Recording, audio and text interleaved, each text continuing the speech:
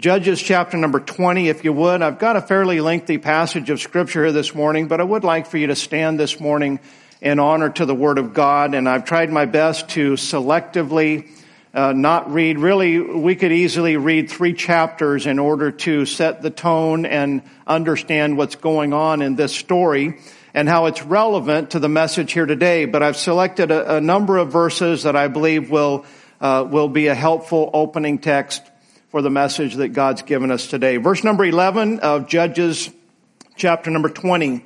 So all the men of Israel were gathered together against the city, knit together as one man. I like that. I like it when people join together for God's cause and are knit together as one man. It's rare. We don't see it or experience it very often, but I tell you what, it is a very special thing when the Holy Spirit unites God's people, not through compromise, not through tactics, not through any of man's devices, but just that unity of being born again and sharing a common cause. Verse number 12, and the tribes of Israel sent men through all the tribe of Benjamin, saying, what wickedness is this that is done among you? Now therefore deliver us the men, the children of Belial, which are in Gibeah, that we may put them to death and put away evil from Israel. But the children of Benjamin would not hearken to the voice of their brethren, the children of Israel. But the children of Benjamin gathered themselves together out of the cities unto Gibeah to go out to battle against the children of Israel. The children of Benjamin were numbered at that time out of the cities 26,000 men that drew sword, beside the inhabitants of Gibeah, which were numbered 700 chosen men. Among all this people, there were 700 chosen men, left-handed. Every one could sling a stone at an hairbreadth and not miss. The men of Israel, beside Benjamin, were numbered 400,000 men that drew sword. All these were men of war. The children of Israel arose and went up to the house of God and asked counsel of God and said, which of us shall go up first to the battle against the children of Benjamin? And the Lord said, Judah shall go up first. And the children of Israel rose up in the morning and encamped against Gibeah. The men of Israel went out to battle against Benjamin. The men of Israel put themselves in array to fight against them at Gibeah. The children of Benjamin came forth out of Gibeah and destroyed down to the ground of the Israelites that day 22,000 men. The people, the men of Israel, encouraged themselves and set their battle again in array in the place where they put themselves in array the first day. The children of Israel went up and wept before the Lord until even, and asked counsel of the Lord, saying, shall I go up again to battle against the children of Benjamin, my brother? And the Lord said, go up against him. The children of Israel came near against the children of Benjamin the second day, and Benjamin went forth against them out of Gibeah the second day, destroyed down to the ground of the children of Israel again 18,000 men. All these drew the sword.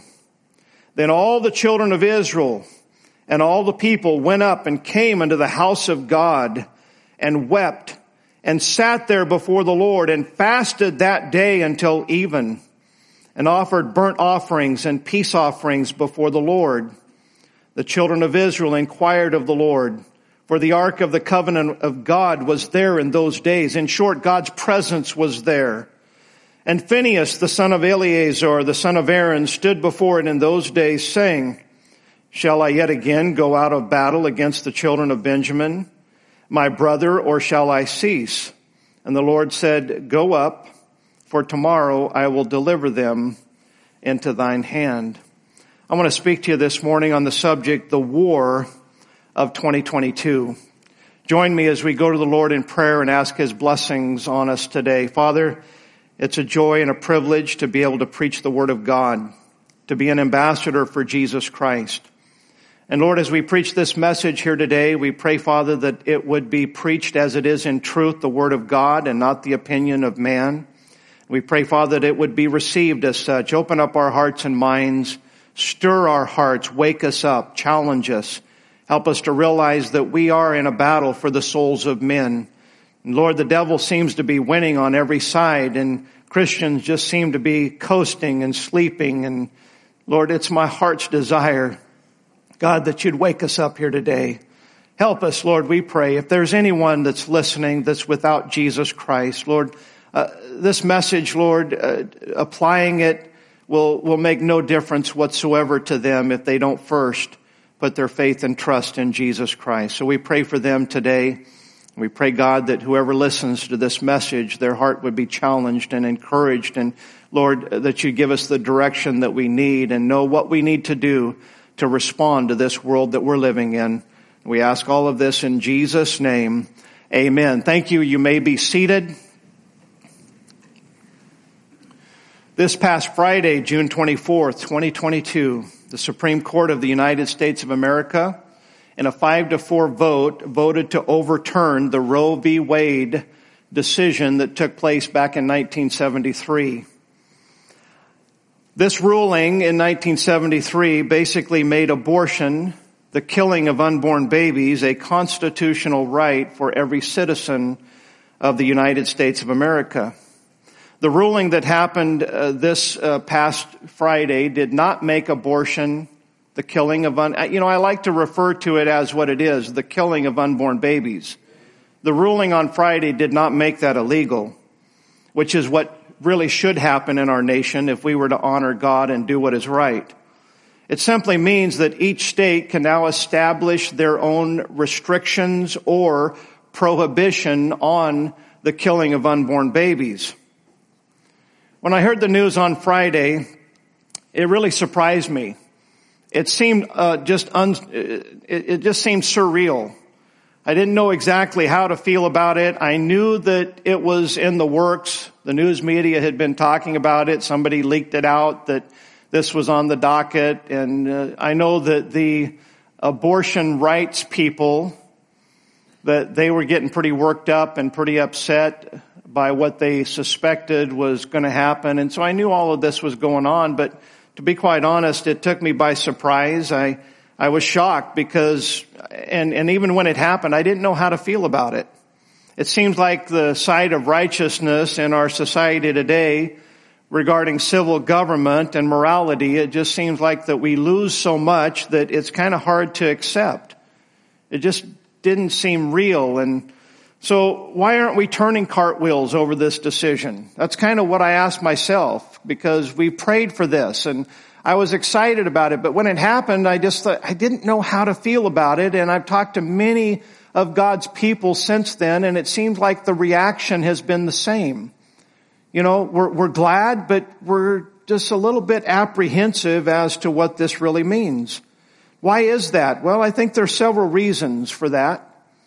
I think that probably we understand that our current president, who was adamantly and vehemently opposed to this decision, as well as our Congress and Senate, there's probably a good chance that they're going to be working overtime to try to change the amount of Supreme Court justices that we have, to stack the court, to change the rules in order to get the ruling that they want, the same thing that they falsely have accused the previous regimes of doing and so forth. And so I can say that it's very possible that within the next 2 years that the Supreme Court will go from 9 justices to possibly 13 or 14, depending on when the next one retires and is replaced by a liberal judge and so forth. We know that that's possible, that is it can very possibly and likely happen, and I would encourage you to pray that it doesn't happen. If that happens during this tenure of our president, then it's going to be major ramifications for many, many years to come. Because see, the problem is there's a new election coming up in 2024, but we all know that the Supreme Court justices are elected for life. And so how many years, if the court becomes liberal and such a unfair way of playing to where they add 4 or 5 liberal judges all at one time, I think we can all intelligently discern that that's not going to be a good thing for our country. And if it's not a good thing for our country, then it's not a good thing for our culture. If it's not good for Washington, D.C., it's not going to be good for Statesville. And so it's certainly something that we need to be aware of and we need to pray for. But at the same token, I want to remind myself, as well as you, that we should at least acknowledge this as a victory. The book of Philippians, chapter 4, verse number 8, says something that we all need to remind ourselves of, especially in this day and age that we live in, that whatsoever things are of good report, if there be any virtue, if there be any praise, think on these things. You know, good news is so rare, and I know it's easy to become skeptical, and that skepticism can turn into cynicism, and we just, all we see is the negative and the things to complain about, and when we do that, we fall into the trap of Satan. God's people are not supposed to, listen, how we feel and how we live should not be dictated by what's going on in the world around us. We have plenty of things to be thankful for. We have plenty of things to have joy in our heart. And the Bible says that we should focus on thinking about those things, not irresponsibly, not sticking our head in the sand like an ostrich would and pretending that the bad things aren't happening. I'm not talking about that. I'm just simply saying that while we deal responsibly and do everything we can to be an ambassador for Jesus Christ, to be salt and light in the world in which we live, we cannot start living our life as if this world is our home. Listen, if this ruling that happened on Friday, if it spares the life of one unborn baby, I'd have to say, I'm rejoicing in that. It's a great thing, and no doubt it probably will. There were 11 states that already in anticipation of this had laws on the books that as of Friday, abortion is either illegal or severely restricted in those 11 states, and there's 11 more that's got some legislation that's going down the pipe that, everybody predicts that it's just a matter of time that those laws are going to pass. That's 22, that's half of the states, or close to half of the country. But we need to understand that abortion is still legal in most of our nation. And so it's not time to count this as a victory like the war has been won. Now I will say this, our state here in North Carolina, I think we're all a little bit uncertain which direction we're going to go. Our state is what I would say, and please forgive me, I know I wasn't born in this state, but I've lived in this state about half of my life, so I think I've been here long enough that I can say this without fear of offending anyone. Our state is a little bit politically schizophrenic. From election to election, you just don't know what we're going to get. And coming from a state that was just always almost, like clockwork conservative and everything, that's always perplexed me, is like, how can the pendulum swing like really, really conservative, really, really liberal? How can you vote for an extremely conservative president and then elect an extremely liberal governor? I've scratched my head, and so the best way I know to describe it is we're a little politically schizophrenic. From 1973, when Roe v. Wade was passed, up till 2020, and forgive me, we don't have statistics for 2022. They're not available yet, and even 2021. It takes a while for whoever does the research to compile all the statistics. So these are the most recent that I can find. From 73 to 2020, listen to this, 63,459,781 unborn babies were killed in the United States of America. The home of the free and the land of the brave. The one nation under God. And only 1.5% of these unborn babies who were killed due to rape or incest. And isn't that what the liberals trumpet? If you take away Roe v. Wade, then what about the rape and the incest? 1.5%. Ironically, 1.5% is right about the same amount of mothers who have abortion that end up with health problems that either take their life or just completely debilitate them for the rest of their life. 1.5% equal. I just find that very ironic. In 2020, and I would guess when we get 2021 or 2022 statistics, this percentage is probably up. In 2020, 86%, are you listening? 86% of those abortions that took place in 2020, almost 1 million, actually down from previous years. It used to be up around 1.4, 1.3, 1.2 million a year, and it started declining. I don't know why that is. Maybe they're not reporting them all. Maybe because of all of the contraception and so forth. I don't know. But about 980,000 unborn babies were killed in 2020. 86% of those were all unwed mothers.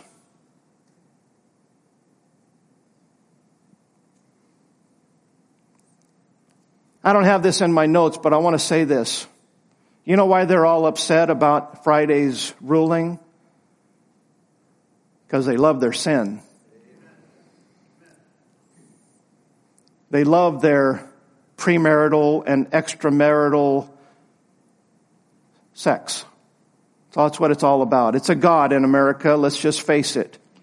There's several gods in America. That's one of them. Alcohol's the other. Sports is the other. I'm not saying that sports is wrong, but let's face it, it has become a god in America. I don't think anyone can deny that when people, and I'm not going to move into that. Listen, the hypocritical liberals are enraged, and they are hypocritical liberals, and here's why I say that. Some of the same leaders that have been trumpeting the January 6th insurrection, that's what they call it. If it is an insurrection, the liberals have been trumpeting, and here's what they've been saying. We've got to protect the sanctity of the institutions of our democracy. We got to protect these institutions. And the same ones are condemning the Supreme Court, which is a major institution of our democracy, calling it illegitimate. Oh, they're complaining about the previous president, calling the election illegitimate.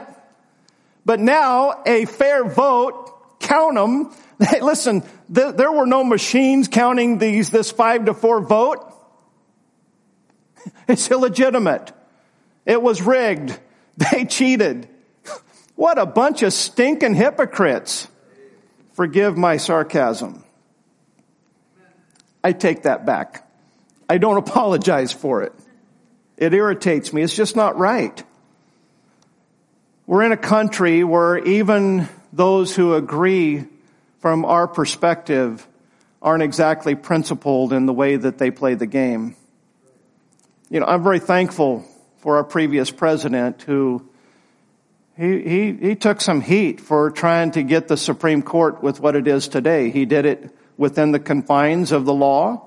He did it fairly, even though others accused it of being unfair, and they fought against it with everything that they could, but he did it according to the laws of the land, and I appreciate that.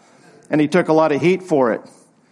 It just kind of irritates me that he's taken all the credit for it as well. I wish that he would continue to stand for what he has stood for and just be a little bit more of a gentleman about it, a little more humble, and realize that, hey, if anything good happens in this nation, I'll tell you who gets the credit. God Almighty gets the credit. He's the one that raises up men. He's the one that's in control. We ought to be giving glory and honor to him because that's where it belongs. Now, back to our Bible. In our opening text, this is a small portion of the last 3 chapters of the book of Judges. It's a story that's filled with confusion, moral and social dysfunction, as well as civil war. I will discreetly attempt to draw out the pertinent information from this 3-chapter story.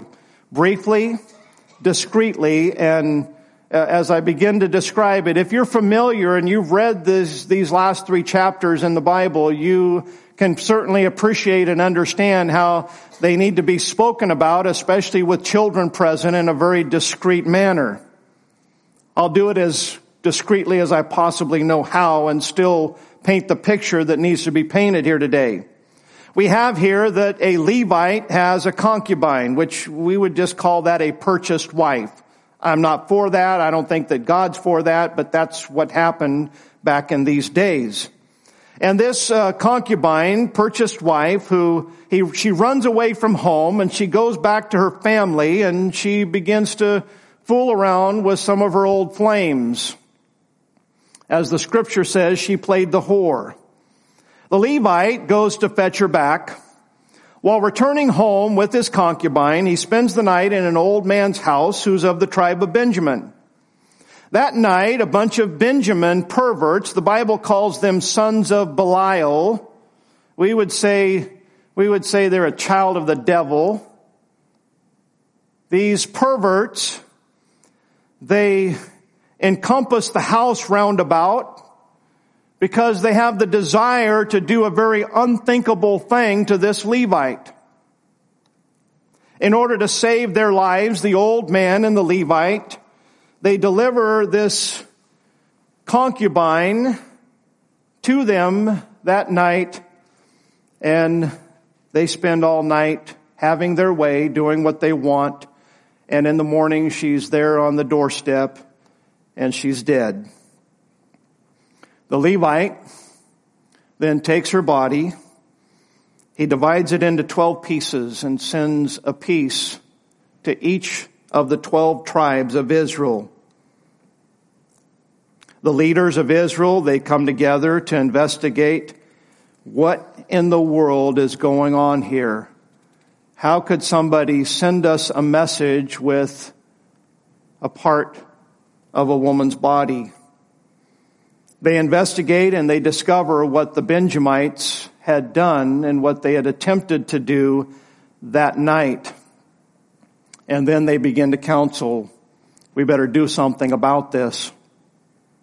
In 2 Timothy chapter number 3 and verse number 16, the Word of God says, all Scripture is given by inspiration of God and is profitable for doctrine, for reproof, for correction, for instruction in righteousness. And this story that ends the book of Judges is the epitome of really an overlying theme that goes through all the book of Judges. Now keep in mind, this is after the children of Israel, Moses brought them through the wilderness. After 40 years, they finally cross over to Jordan, into the promised land, and God gave him his covenant, and he said, listen, if you'll serve me and follow me, if you'll do right, I'll bless you. Your crops will be blessed. You'll get rain when you need it. You'll get the sunshine that you need. You'll be healthy. I mean, he said, I'll bless your economy. I'll bless your children. Basically, God says, I will give you a kingdom that is very much like a utopia, and all you have to do is just follow me and serve me. Obey me and everything will be great. But just like us today, we have the promises of God. We have the New Testament, and we tend to ignore them just like Israel did. And so God began to do what he promised that he would do. They rejected him, and he sent all of the problems and the plagues and the enemies and so forth. And by the time we get to the book of the end of Judges, we are seeing a culture that is completely created by this concept that we read about, that it says that the children of Israel, there was no king in Israel, but every man did that which was right in his own eyes. Sound familiar, 2022 America? Sound familiar, 2022 Christian? You take the churches and the pastors and too much of it going on in America, and we see way too much. There is no king. Hey, I've got a King James Bible right here. And this book right here is supposed to be our final authority in all matters of faith and practice. There's no king in the church today. Every man is doing that which is right in his own eyes. And so what can we make out of this just tragic story? In fact, when I read this story, it almost makes me shudder inside to really put myself and to think what that must have been like for that Levite and that old man, and just the wickedness that was around them. They're beating down the door and trying to get in and do the unthinkable. Why did that Levite do that? We'll see here in just a moment why he did it. But all Scripture is given by inspiration of God and is profitable for doctrine, reproof, for correction, for instruction in righteousness. What can we learn from this story? Well, first of all, I'd like to say number one is, what will it take you to shock you into action? The church is asleep. What's it going to take? This Levite did he did something that's like, that is just grotesque. How could you do that? And I know what this Levite was thinking. This is horrible. Nobody's doing anything about it. Do you think for a moment that the rest of the tribes didn't really know what Benjamin was like? Oh, they knew. They knew, but they didn't want their comfort they didn't want to be shaken up. They didn't want to get involved. I just don't want to get involved. How many times have I heard God's people say, I just don't want to be involved? Guess what? That's why we're where we're at. In 2017, I preached against Disney's remake of Beauty and the Beast, which contained a homosexual scene. The response of Christians, to be quite frank, was really, really sad and disheartening. People that I knew posting stuff on Facebook, it's like, oh, what's the big deal? It's just a little scene. And I heard this time and time, if you blink, you would have missed it. And I'm going, what? Are you crazy? You've got kids. And you're promoting this. I thought about this. These are people that I knew and that knew me. And it's like, you're criticizing the preacher. Let me tell you something. Sometimes preachers get worked up over sin. Cut the preacher a slack just every now and then. Preachers aren't dictators that, hey, if you don't see everything the way I see it, I'm going to shun you or all that. Preachers are just passionate because they care about people. Sometimes they get worked up because they get tired of seeing lives and homes and just wrecked and marriages wrecked and children who grow up in a good church and a good Christian home and see them go out to the world and the devil and just throw away their lives for things that don't matter, for nothing. Cut the preacher a little bit of slack. You don't have to always agree with them, but man, if it doesn't matter, why would you support Disney over a man of God who's, even halfway a decent man of God? You blink, you miss it. What's the big deal? Today, Disney has their new movie Lightyear, Buzz Lightyear. I remember Buzz Lightyear. I've seen the Toy Story shows and so forth. And, Disney's always had just a little subtle agenda there that's, a little humanistic, a little bit liberal in their agenda, but it's always been a little bit mild. And to be to confess my fault, I've put up with some of it because of the entertainment value. But I've also watched how they just continue to crank up the volume of their agenda. The devil used to hide his agenda, but now he doesn't have to hide it. He's right out there in the open and people still don't see him. He doesn't disguise himself. He's just walking out in our public and people are like, oh, no big deal.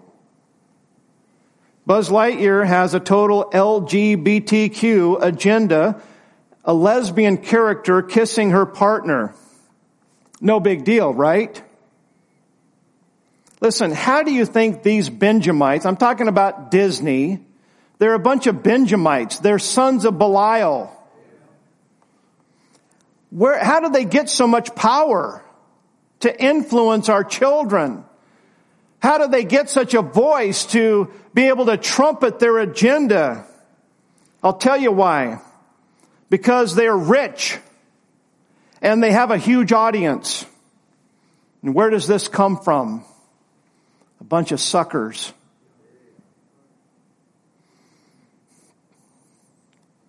Too many of them are God's people. God's people blend in and support today's culture just as much as the heathen do. Perhaps even more. Hey, let me ask you a question. This is just, I'm being, just like the Levite did what he did for a little shock and awe. Let me give you a little just hypothetical shock and awe here this morning. What would you think of me and the deacons if we presented to you that, hey, we're going to take your missions money and we're going to support Al-Qaeda? How would you like that? You'd be enraged. You're not taking my money and send it to Al-Qaeda. They're trying to destroy us. I hope you get the point. Supporting all these Benjamites out there.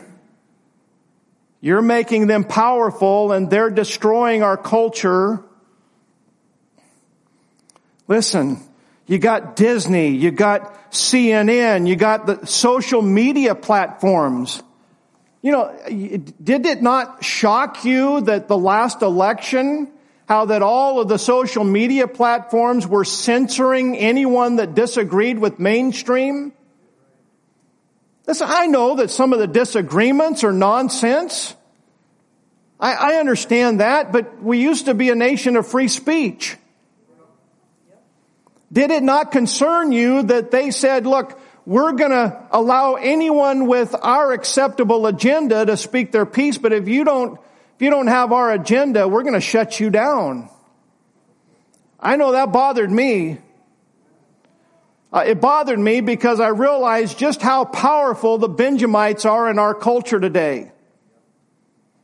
And we've empowered them. Media, sports. We live in a state that the overwhelming majority of the population said we don't want same-sex marriage.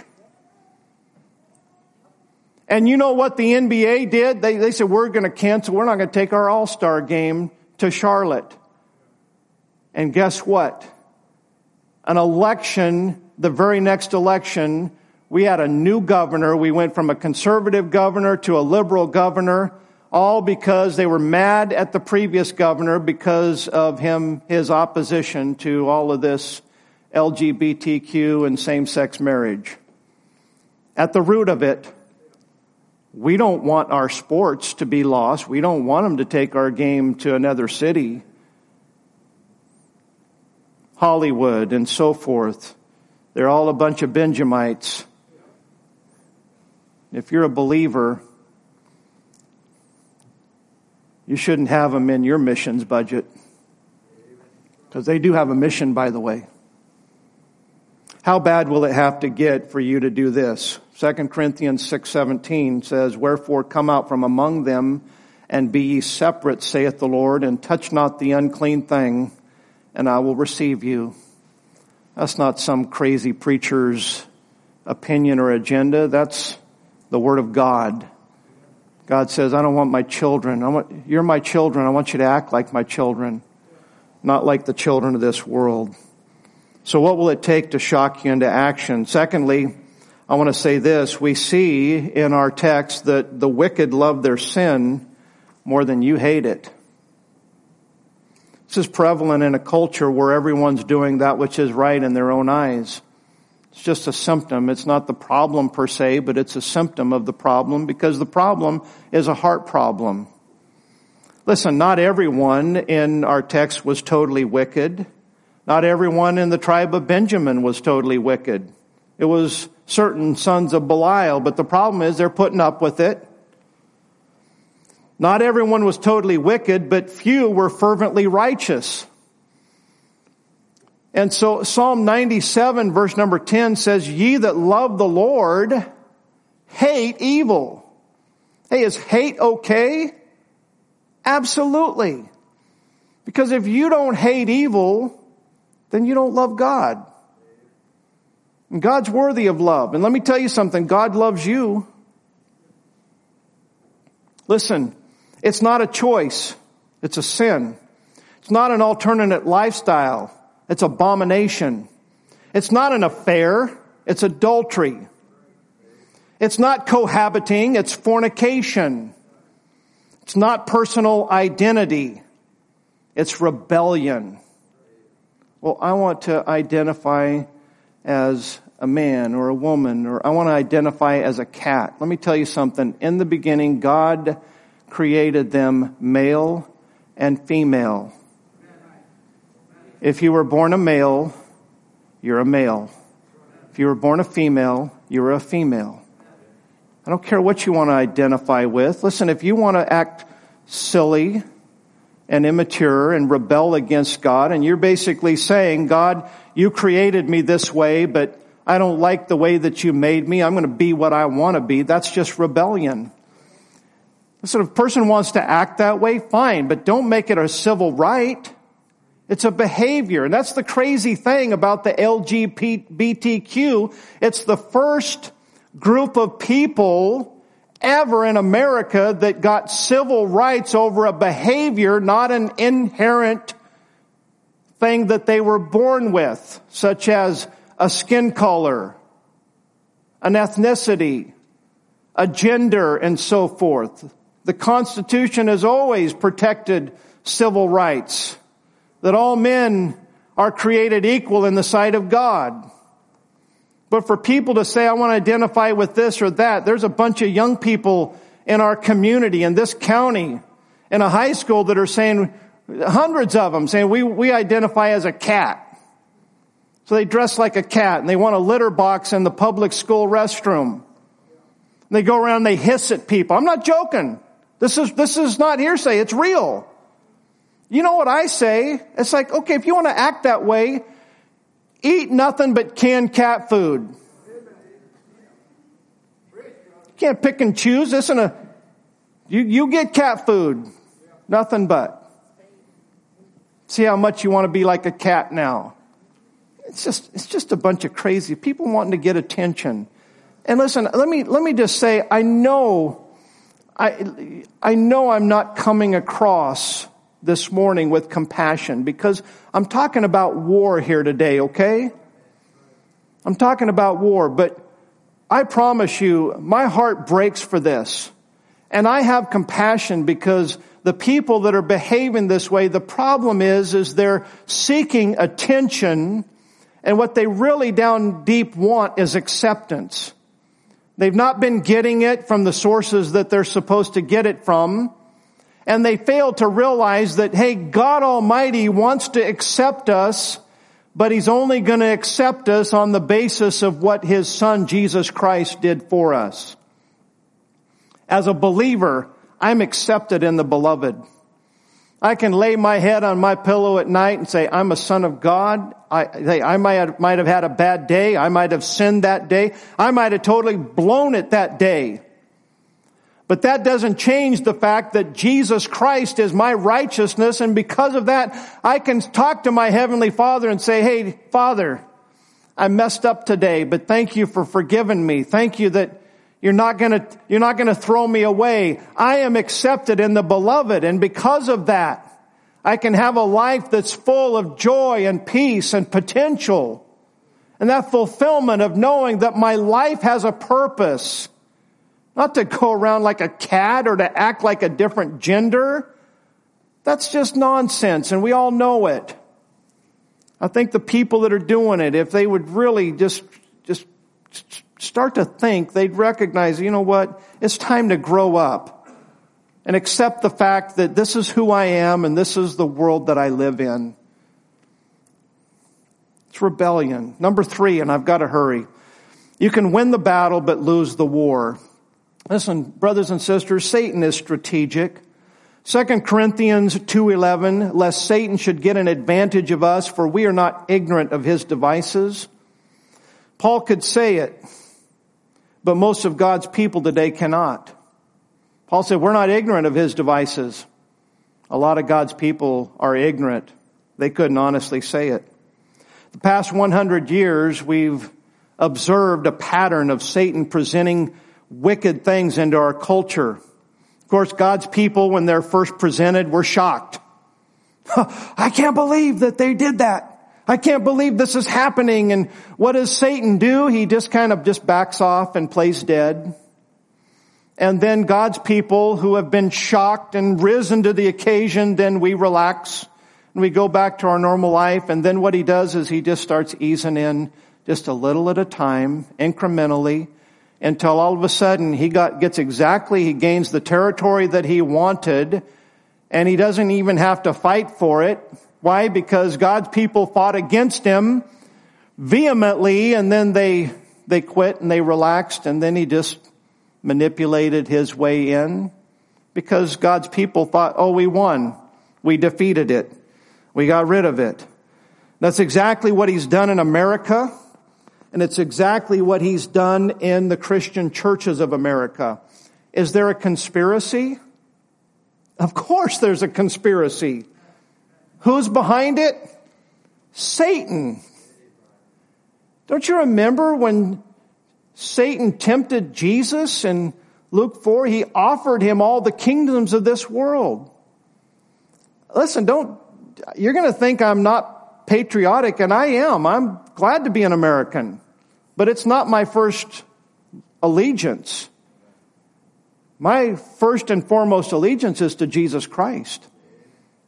But as an American who's glad to be an American, I have to believe the Word of God. And even America is under the dominion of Satan.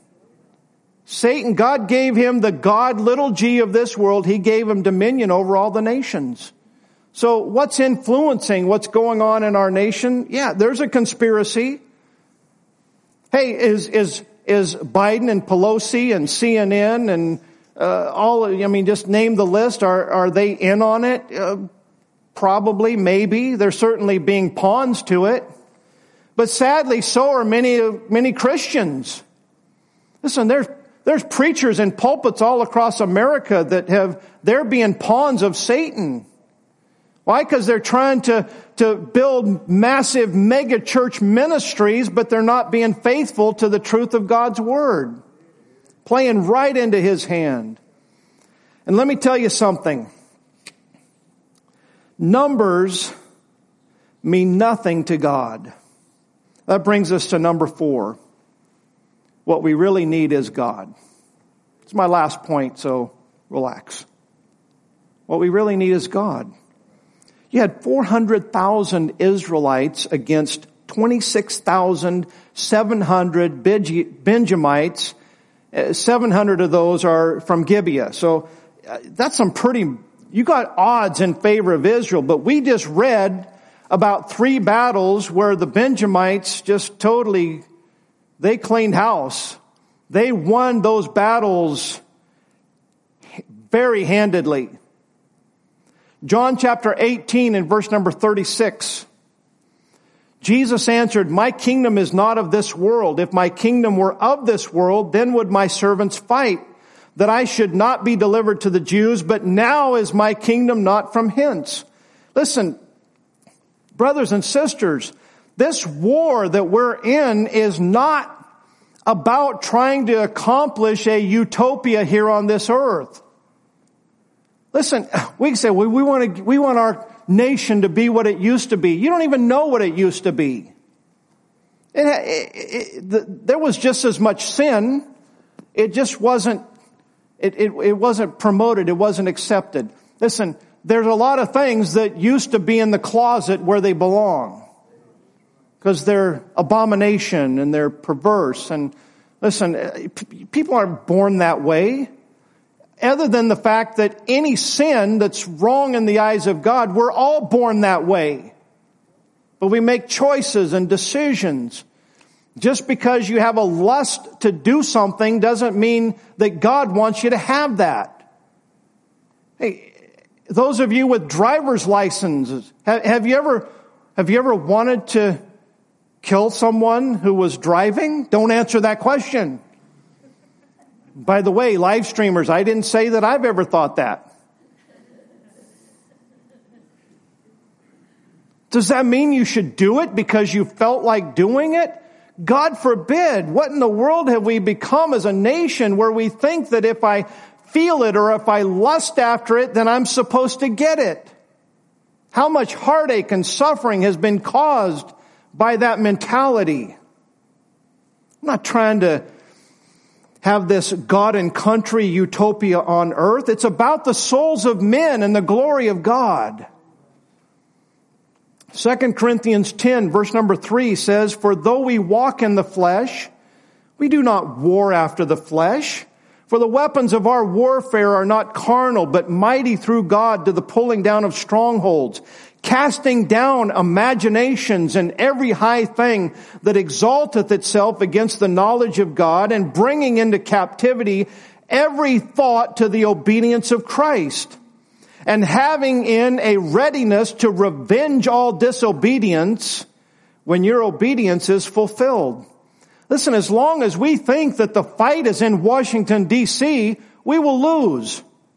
As long as we think that the battle is only in November every other year, we will lose. As long as we think that we can feed Satan's war machine with finances, with students, with listeners, etc., etc., etc., we will continue to lose. As long as we treat preachers like hired mercenaries to go fight our battles for us, we will lose. James chapter 4 verse number 7 says, "Submit yourself therefore to God, resist the devil, and he will flee from you." It all starts with us being knit together as one man, submitting ourselves to God. You cannot resist the devil until you first submit to God. Look with me in your Bible here at Judges chapter number 20. In conclusion, I want to read verse 38 through verse 41. And it says here in verse 38, "Now there was an appointed sign between the men of Israel and the liers in wait, that they should make a great flame with smoke rise up out of the city. When the men of Israel retired in the battle, Benjamin began to smite and kill of the men of Israel about 30 persons. For they said, 'Surely they are smitten down before us, as in the first battle.' When the flame began to rise up out of the city with a pillar of smoke, the Benjamites looked behind them, and behold, the flame of the city ascended up to heaven. And when the men of Israel turned again, the men of Benjamin were amazed, for they saw that evil was come upon them. Therefore they turned their backs before the men of Israel unto the way of the wilderness, but the battle overtook them, and them which came out of the cities they destroyed in the midst of them."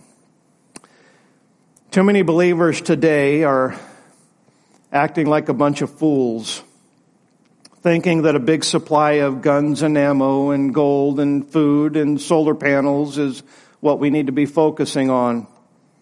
Listen, I'm not saying we shouldn't be prepared and be responsible. I believe that we should vote, and I believe we should get involved. I think that more Christians ought to be in places of civil service and positions of leadership and influence, and we certainly ought to be doing more. But that's not where our heart and our focus ought to be. Our heart and our focus should be on the gospel of Jesus Christ. He alone is our hope and our victory, and everything else becomes a distraction tactic of the enemy. Listen, if he can get you trying to bunker up and try to, thinking that the guns, you can have all the guns that you want, and I'm all for guns. Jesus told them, they said, "Here's 2 swords," and Jesus said, "It's enough." Jesus didn't say, "Be prepared and try to protect yourself." Listen, I feel pretty confident that if one of these bad people came into this auditorium, they're not going to make it out of here alive. And hopefully they would not make it out of here alive before they take any of us to heaven. I think you understand what I'm saying. But that's not the answer. That's not what we're here about. We're not trying to get into this mode of self-protection and survival so that we can have this utopia here on this earth. We're just pilgrims passing through. This world is not my home. I'm looking forward to a home in heaven. I'm going to stand before Jesus, my King, and that's when life is going to really begin, when we get into His kingdom. Listen, when we're in His kingdom, we're not going to have to worry about all this because He's going to rule and reign with a rod of iron. We get all worked up. It's like, hey, what do you expect to happen in America? Oh, I can't believe this is happening. Well, it's happened in every nation and every kingdom that's ever been on planet Earth. We're a Gentile nation. What should we expect? We should just be thankful for the times of revival that we had in this nation and for the good godly influence that came from this book, and enjoy whatever we can, but our focus needs to be on lives and souls that need the gospel of Jesus Christ. Listen, if we get our guy in Washington, D.C., and we get our guys in the Senate and the House of Representatives and all the way, if you can get all of that, and guess what? We're still going to have all kinds of problems because the problem's right in here. The only hope that we have is for changed lives so that more can sing like Brother Sam sang here this morning. I've got a brand new daddy. I'm not the man that I used to be. I'm not the woman that I used to be. I'm not the child. I'm not the teenager that I used to be. All because of Calvary. Jesus made that difference in my life. Listen, don't get drawn into the tactics of the devil, because all he's going to do is draw you in, and then he's going to set your home on fire. He's going to set your church on fire, just like Israel did with the Benjamites. Listen, I know Israel was the ones that won. They needed to win, but it's still military tactics, and it's exactly what Satan does. Last Friday's decision by the Supreme Court should not be seen as a victory of war, but rather as a declaration of war. Now's when we need to be fighting. Now's when we've got something that at least we can sink our teeth into and say, hey, we've got to stand up and start doing the things that need to be done. I never thought that Roe v. Wade would be overturned. Oh, me of little faith. I had a little bit of hope, but I didn't have any expectation that it would happen. But it did. What are we going to do about it? What are we going to do about it? Listen, who's waged the war? I guarantee you, the wicked side, the Benjamites, they're waging a war on us. Are you going to cower? Or are you going to trust God? Ephesians chapter 6, verse number 10 says, finally, brethren, be strong in the Lord and in the power of His might. Put on the whole armor of God that ye may be able to stand against the wiles of the devil. For we wrestle not against flesh and blood and Democrats but against principalities, against powers, against the rulers of the darkness of this world, against spiritual wickedness in high places. Listen, you're going to get your guns and your food and you're going to do all of these things and how about just forget about that and go spend an hour in prayer? See how that does. That's where our power is. You know,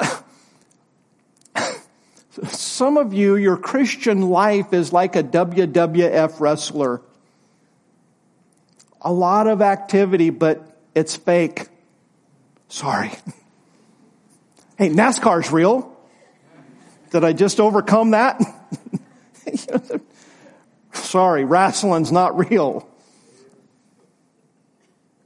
Wherefore, take unto you the whole armor of God, that ye may be able to withstand in the evil day, and having done all to stand. Listen, folks, it's time to get serious about sanctification and holiness. It's time to get serious about evangelism. You know, it breaks my heart all over this nation. The liberals, the people who just want to be able to have free sex and kill the baby, you know, like it's a byproduct, not a life that God gave. All over this nation, you know what they're doing? They're rallying. They're at They're at the Supreme Court. They're at major cities. They're all over this country. And what do? They got signs, and some of those signs are vile, and they're all kind of anti-sentiment against our court, against Christians, against those who are against abortion, and we're for women's rights and all of that. You don't find any signs that say they're for the rights of the unborn. All over this nation, holding signs, yelling out and screaming their agenda.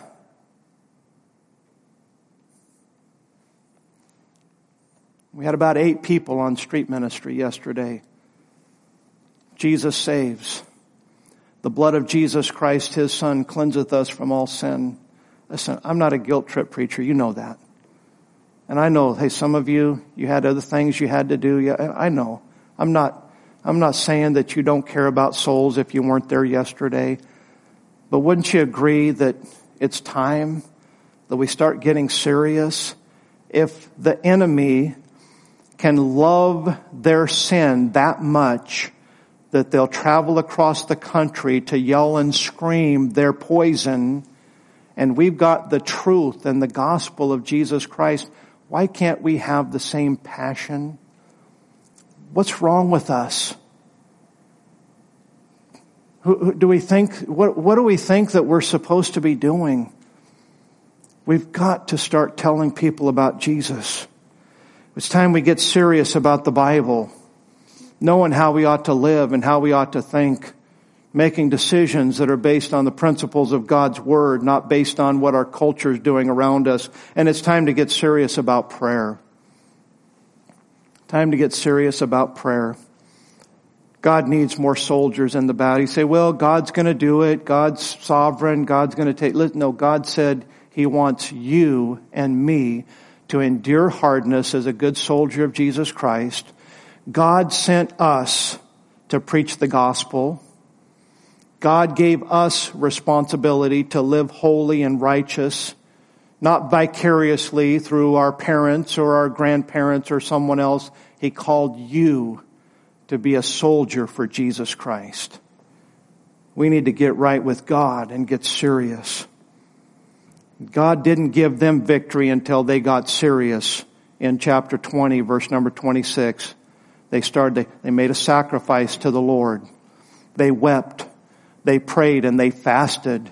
They even did away with some food in their life because they wanted the victory. Listen, some of their fellow soldiers had died in those first 3 battles that they lost. They were so outnumbered, but it didn't matter until they had God on their side, God empowering them. It did no good. Brothers and sisters, I hope and I pray that you'll take this message and the intent that it was meant to be delivered here today. And I hope that this won't be one that you file away and say, well, that was a good message. That was true. I hope you'll do something about it, because we're at war, and the war is for your home, your marriage, your children, our culture, and we're losing this war. And it's time that we start taking these things serious, or we're just going to keep losing. Don't be whining and complaining about the way that things are if you're not doing what you're supposed to do to make a difference.